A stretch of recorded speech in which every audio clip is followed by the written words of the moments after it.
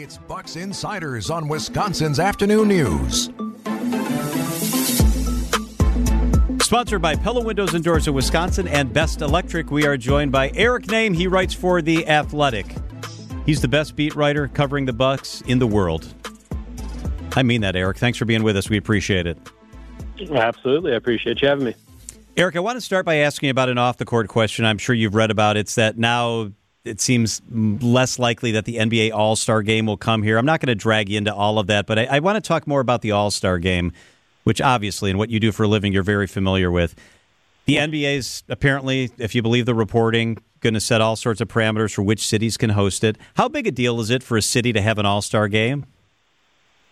I mean, I think one of the major bargaining chips that, the NBA uses when they are trying to help convince cities to build new arenas is the allure of having an all-star game. It's the same reason why a city like Milwaukee would want to have the DNC or the RNC. You have those things to hopefully bring more attention to your city, help fuel the economy, do all of the things that large events do.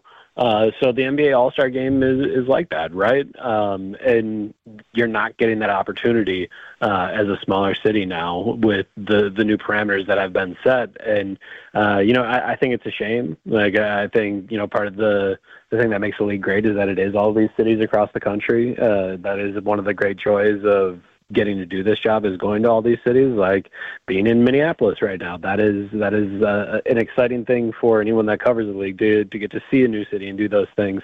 To me, it's a shame that it looks like the league is going to go out of their way to make sure that, this event only stays in large cities.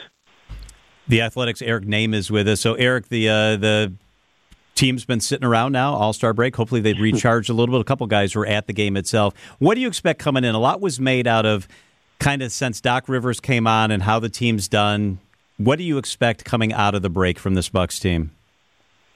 Yeah, I mean, when Doc Rivers took over, one of the big things that he said that he wanted to work on was the defense. So he wanted to get better defensively. Fundamentally, they wanted to, accomplish a lot more on the defensive end, and that worked. Under Doc Rivers, they're about a top 10 defense in the NBA. That they were a top 20 defense in the NBA, down like around 21st in defensive rating before he got there. So his focus, they came in and they did really well. They kind of forgot about the offensive end. They didn't put as much focus on it. They didn't emphasize as many new things on that end of the floor, and the offense sort of fell apart. And that's not something that you really expect with a team that has Giannis Antetokounmpo, that has Damian Lillard. Obviously, the Bucks went a number of those games without Brook Lopez and Chris Middleton, and that hurts quite a bit.